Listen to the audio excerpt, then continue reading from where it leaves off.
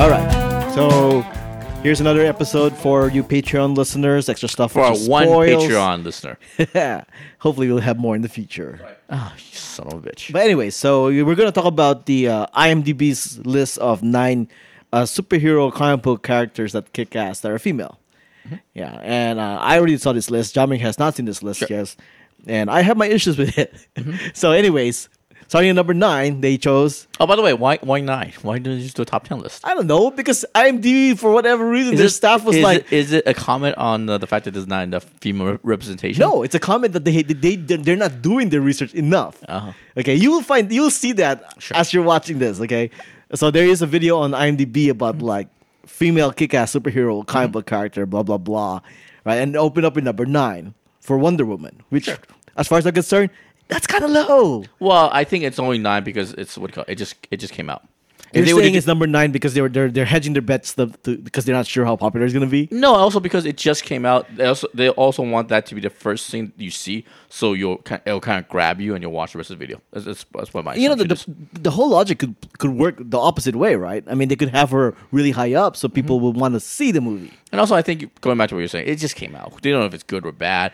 If you revisit a year from now, or 2 years from now when Captain Marvel comes out and then they do another list like this, they'll probably have Wonder Woman up top. True. As number 1. I'm just saying that the staff people who did this list did not do their research. They're not very nerdy. Come on, Wonder Woman should not be a number 9 character. Okay, and when you see the other choices, you'll agree with me. Sure. All right, so we're gonna play right here. Wonder Woman is the first female-led superhero film since Elektra in 2005.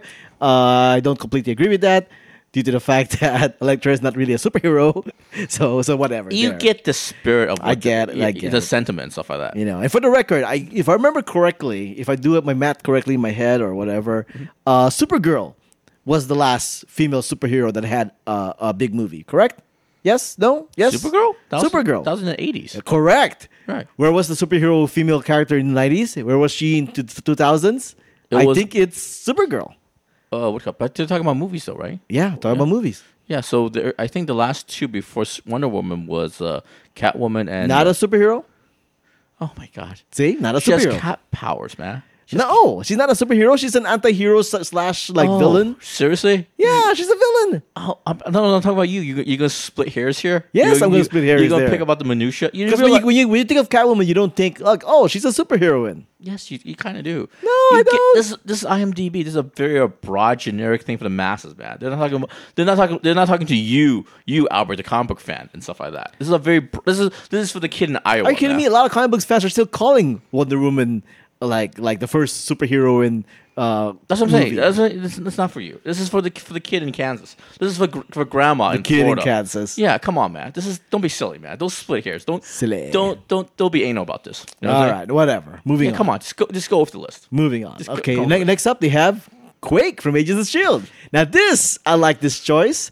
Although I like this choice in general. Played by Chloe Bennett from Agents of Shield, and she kicks ass. She's That's fine. You know, not a lot of people watch Agent of Shield, but she's one of the reasons to watch Agent of Shield. That's fine. And she does her own stunts a lot, as it seems. That's perfectly fine.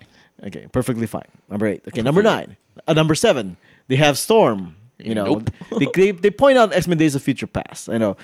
Storm in the comic book completely justified. Okay, putting her in the list. If you're only referring to like the movies and whatnot, no. Nope.com.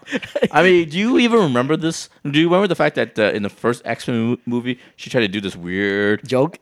No, it's a weird African accent, and then she adds. I think in the second or third movie, she just completely dropped the accent and stuff like that. Yeah, it's something not. like that. It's not a very good character. Storm's actually one of the better, probably one of the top 3, I think, super heroines in the Marvel universe, and her portrayal in the movies have never been good. Yeah, it's been disappointing so far. I wouldn't put it on her, by the way. I wouldn't put it on Halle Berry necessarily, even though she had that weird accent. But the writing's never been too strong. Yeah. She never had really kind of any agency.